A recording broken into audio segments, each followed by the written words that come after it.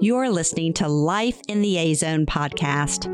I'm Peggy Sweeney McDonald, and these are my stories of moving back to my hometown in Louisiana after 36 years to live with my father and mother after she was diagnosed with Alzheimer's.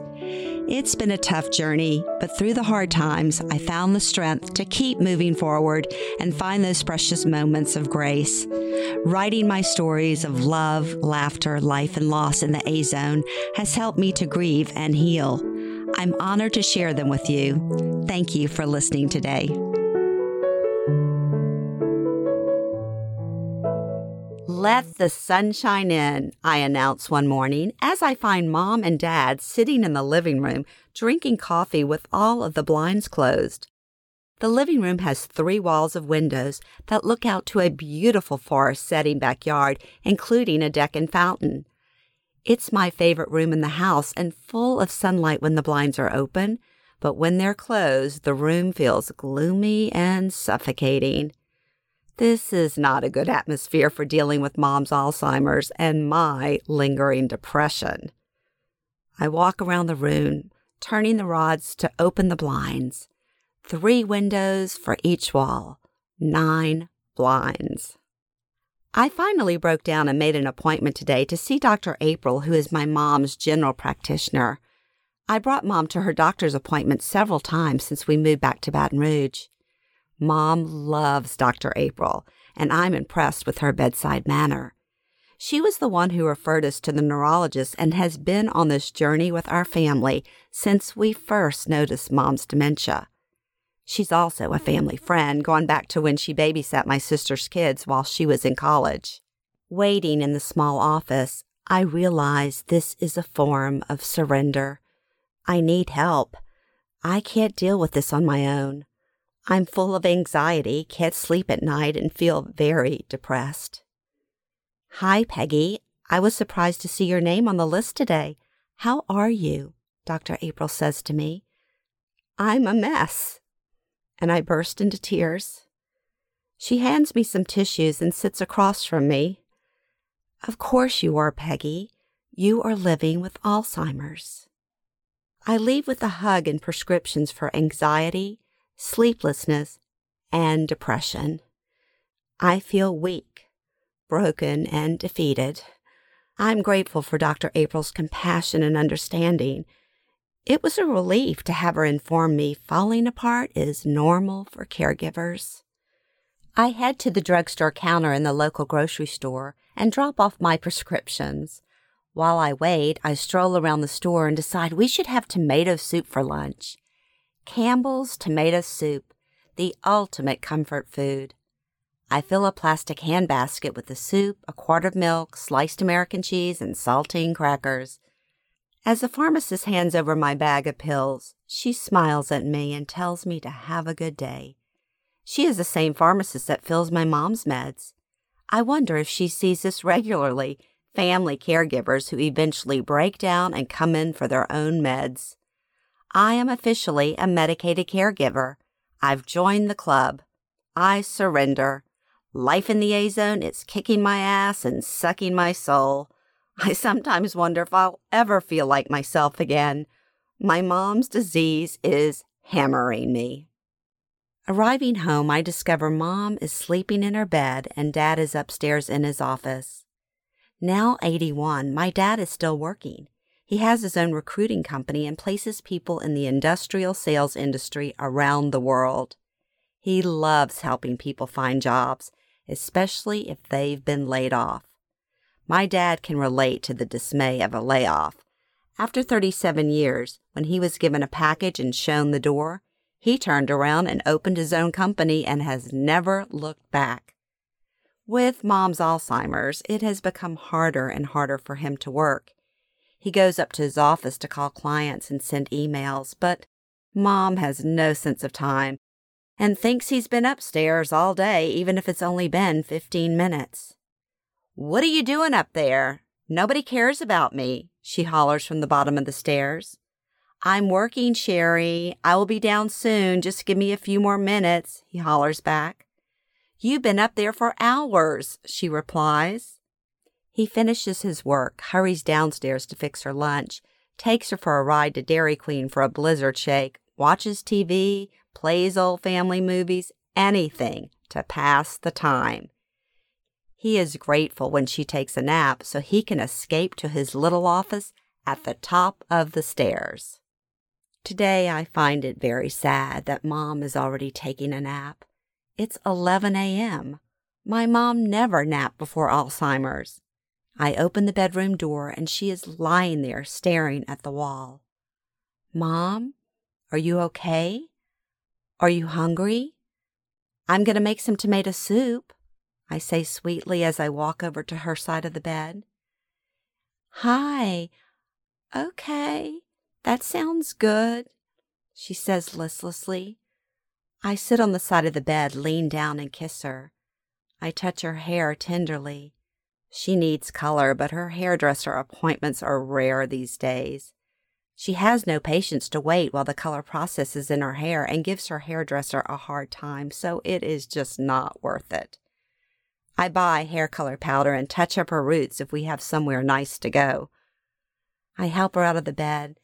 She's dressed but has a short robe over her clothes. She's always cold these days. Where's Dad? She asks. Upstairs working, I reply. He's always working, she says sadly. She sits at the kitchen table while I make the canned tomato soup with milk, just like she made it for me as a child. It's our favorite. She used to unwrap sliced American cheese and place it on top of the hot soup to melt, so I do that now. Once it begins to melt, I swirl it around with a spoon, add lots of black pepper, which she loves. I bring her the soup, saltine crackers, and an iced tea. I sit and join her with my bowl of soup. This simple meal brings me comfort, and I hope it brings her some comfort too. I glance out the kitchen window and see a bright pink blanket of azaleas on the bushes in the backyard. Blooming azaleas are a sign that spring has sprung in Baton Rouge. This burst of pink is just what we need today. Look, Mom, the azaleas are in bloom. They are beautiful, she says and smiles. Her smiles are rare these days. After lunch, let's go outside and take pictures by the azaleas. I clear off the kitchen table and walk her back to the bedroom to take off the robe. Let's find something pink for you to wear in the picture, I say as I open her closet door. I find a bright pink jacket with black trim. It's a perfect pink to match the azaleas. This is perfect, Mom. You'll match the flowers. I have to put this on? Really? She says and laughs at me as I make her change into the pretty pink jacket. She follows me into the bathroom and sits at her vanity. I start primping: powder, blush, eyeshadow, eyebrow pencil, mascara, and pink lipstick. I brush her hair and hide the roots with the magic hair powder. What are y'all doing? Dad asks as he comes down the stairs and hears us in the bathroom. We're going to take pictures outside by the azaleas. I'm a makeup artist and hairdresser today. I left some tomato soup on the stove for you for lunch, Dad. Thanks, sounds great. I pose Mom in front of the azaleas and take pictures with my iPhone. She smiles and we laugh together. I snap a few selfies of both of us. The pictures of Mom are beautiful. She looks healthy, vivacious, and alive. Her eyes are sparkling. In this precious moment of grace, it's like old times. However, I look pale and disheveled with mascara still under my eyes from crying at the doctor's office. I look lifeless. I should have redone my makeup and hair. Gray roots are showing. I need that magic hair powder. I text the pictures of Mom to my sisters.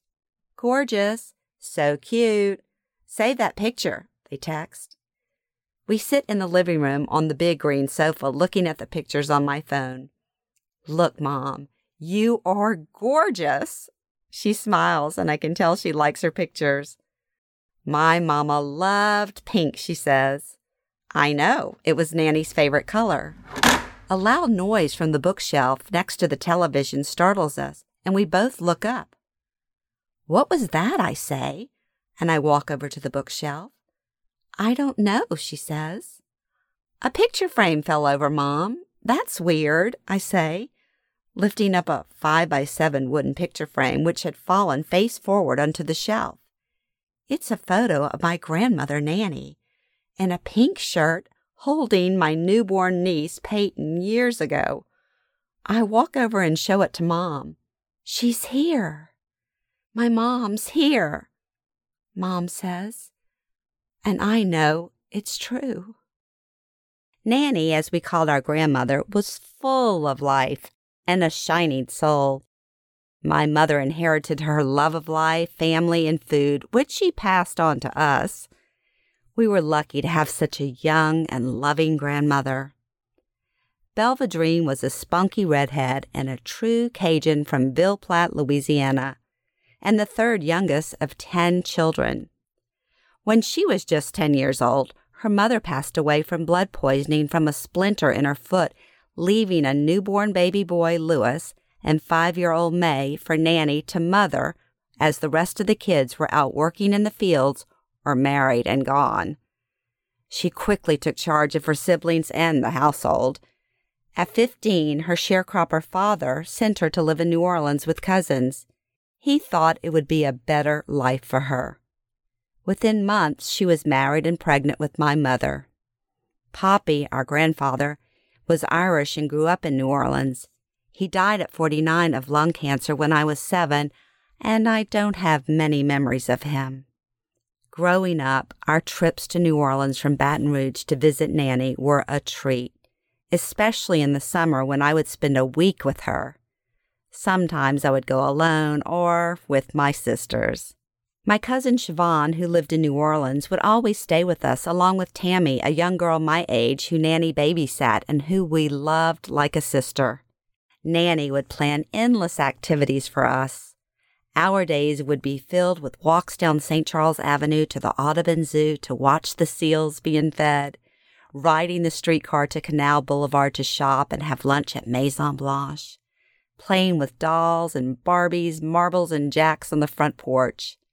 At least one day we would rendezvous with our Vadrine cousins, Jean, Marc, Barbara, and Suzanne, to go crabbing on the local bayous.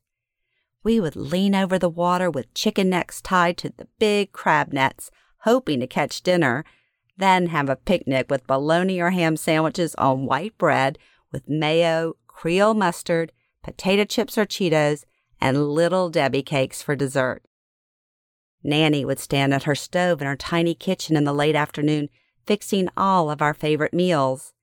She was an excellent cook, and everything she made, from her gumbo, chicken fricassee, shrimp creole, red beans and rice, white beans, okra, and more, was delicious.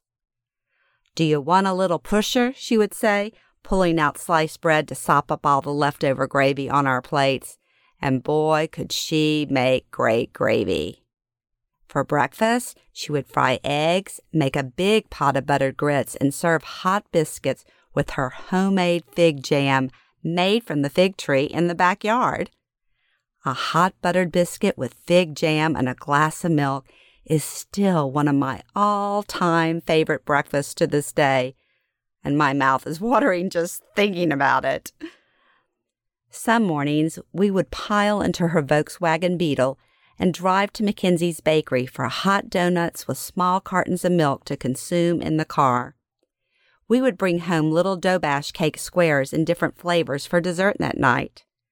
Some nights after dinner, she would take us to the local snowball stand for bright pink nectar snowballs, a New Orleans specialty laced with condensed milk on top.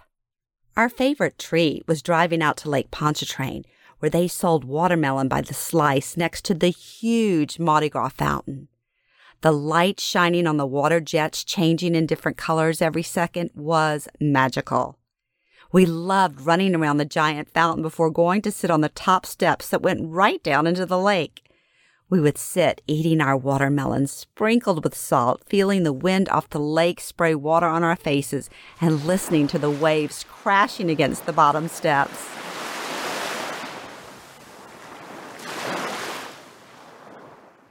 One night, we saw lightning across the sky and heard thunder in the distance. But we were having too much fun and didn't want to leave. Soon the heavens opened up, dropping sideways rain that I've only seen in Louisiana. Back home, Nanny would run a hot bath with Mr. Bubbles for us, and 2 at a time we would jump in to bathe, then put on our cute summer pajamas. Nanny loved music. While we bathed, she would play her Dean Martin and Frank Sinatra albums on the big stereo console in her living room. She taught us how to jitterbug to end the mood. She told us the story of how she once met Dean Martin when he was in town, and he kissed her hand. She swore she didn't wash it for a week. She only had a 1-bedroom apartment, so she would set up our sleeping bags in the living room, and 2 of us would sleep on the sofa with our heads on each end and our legs side by side in the middle. It was a slumber party, and we would giggle late into the night. Nanny would take the Greyhound bus to visit us in Baton Rouge several times a year. Mom would let her take over the kitchen, and Dad couldn't get enough of her great dinners. Late at night, she would sneak upstairs to our room, bringing us little Dixie cups of 7-Up and Sara Lee brownies on a tray. It was our little secret. Nanny loved pink, and pink became the color of the world for her 6 granddaughters, nieces, and Tammy. She kept a hot pink suitcase of dolls and doll clothes under the bed for us to play with when we visited. At Easter, she bought us baby chicks that had been dyed pastel colors. We would fight over who could claim the pink chick and spent hours decorating eggs that were mostly pink. She bought us pink matching pajamas. She made us pink Shirley Temples with cherries, and we sat on the porch with her for happy hour with paper plates of cube cheese and grapes while she drank her whiskey sour. Her bedspread was a pretty pale pink chenille, and her bathroom had a pink shower curtain and a pink rug. It was always a pink fest with Nanny. 20 years ago, Jimmy and I were at a wedding in Florida when my mother called to tell me Nanny was dying and now in hospice care in New Orleans. We changed our ticket to fly back to Louisiana instead of Los Angeles. Arriving in New Orleans the next day, we rented a car and drove straight to the hospital in New Orleans East. My mother had just left to drive back to Baton Rouge after being by Nanny's side for days. She wanted to go home and take a shower and get clean clothes. Jimmy stayed with me for an hour, then left to go meet an old friend. I was now alone with Nanny. On morphine, she was in and out of it and started making weird noises when she breathed. "Why is she making that awful sound?" I asked the nurse. "That's the death rattle. All her organs are shutting down. It won't be long." He gave her more morphine in the IV, and then he walked out. I crawled into bed with her and put my arm around her. "I love you, Nanny. It's okay to go. I love you," I whispered to her. Aunt May, Uncle Willie, and Uncle Lewis arrived, and I quickly climbed out of the bed. They were shocked to see how their beloved sister looked. She opened her eyes, acknowledging them, but kept drifting off.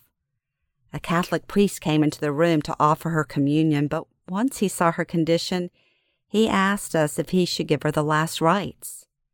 "Yes, please," I said, and then thought maybe I should have waited for my mother to be here. Was she dying now? Oh no, should I call my mom? We stood around the bed, praying and crying together. After her siblings left, Nanny opened her eyes and was staring at the end of the bed as if she were looking at someone standing there. "Nanny, what are you looking at?" I asked her. "Nothing." "Really?" she said unconvincingly and just kept on looking. I felt as if her mother, father, and my grandfather were all there waiting to take her home to heaven. It was eerie but comforting at the same time. My mother arrived a few hours later to spend the night with her, and I kissed Nanny goodbye, and we drove back to Baton Rouge for the evening. "Look at the sky, Peggy. The heavens are opening up to take your grandmother home," Jimmy said to me as we were driving across Lake Pontchartrain. I looked up to see a brilliant pink sky. Pink. Nanny's favorite color, I said, and started to cry. 2 hours later, Mom called and told us Nanny had passed. Dad, Jimmy, and I sat up waiting for my mom to get home from New Orleans. She was waiting for you, Peggy. You were her first granddaughter, and I think she wanted to see you before she died, Mom said as she walked in the back door. We sat on the green sofa, hugging and crying for the rest of the night. I told her about the pink sky and what Jimmy had said to me. From that day on, every time we have seen a pink sky, we exclaim, "A Nanny pink sky!" And my mother always says, "My mom is here." Then we stand in the glow of the pink sky in silence, knowing we are being taken care of. Throughout the years, we have texted pictures of pink skies from wherever we are. The pink sky is our guidepost, and we know Nanny is watching over us. She is our guardian angel who makes everything okay. So here I am sitting with Mom today on the old green sofa, and she is in her pink jacket, holding the picture of Nanny in a pink shirt that just fell face down on the bookshelf while we were looking at the pictures on my phone of Mom standing in front of the pink azaleas. It's a total pink cloud moment, and we are blessed. At this moment, there's no Alzheimer's. There's no depression. There's no sadness. Just pure pink joy. And we are okay because we know Nanny is here. Pink cloud moments come in many forms if you look for them. I like to think that the more you look for them, the more they will come. A pink cloud moment came today in our backyard in the form of a blanket of brilliant, hot pink azaleas. This moment of grace didn't cost anything and didn't require much effort, but the happiness and memories in the beautiful photograph of my mother will last for the rest of my life, and for that I am grateful. Thank you for joining me today. I'm Peggy Sweeney McDonald, and each week I will be sharing my stories of life in the A-Zone. My hope is for you to find courage, strength, and grace as you navigate your caretaking journey with your parents, spouse, or family members. New episodes will post each Wednesday. Follow me at Life in the A-Zone on Facebook, Instagram, and Twitter. And check out my best-selling book, Meanwhile Back at Cafe Du Monde, Life Stories About Food, on Amazon, Barnes & Noble, and Pelican Publishing.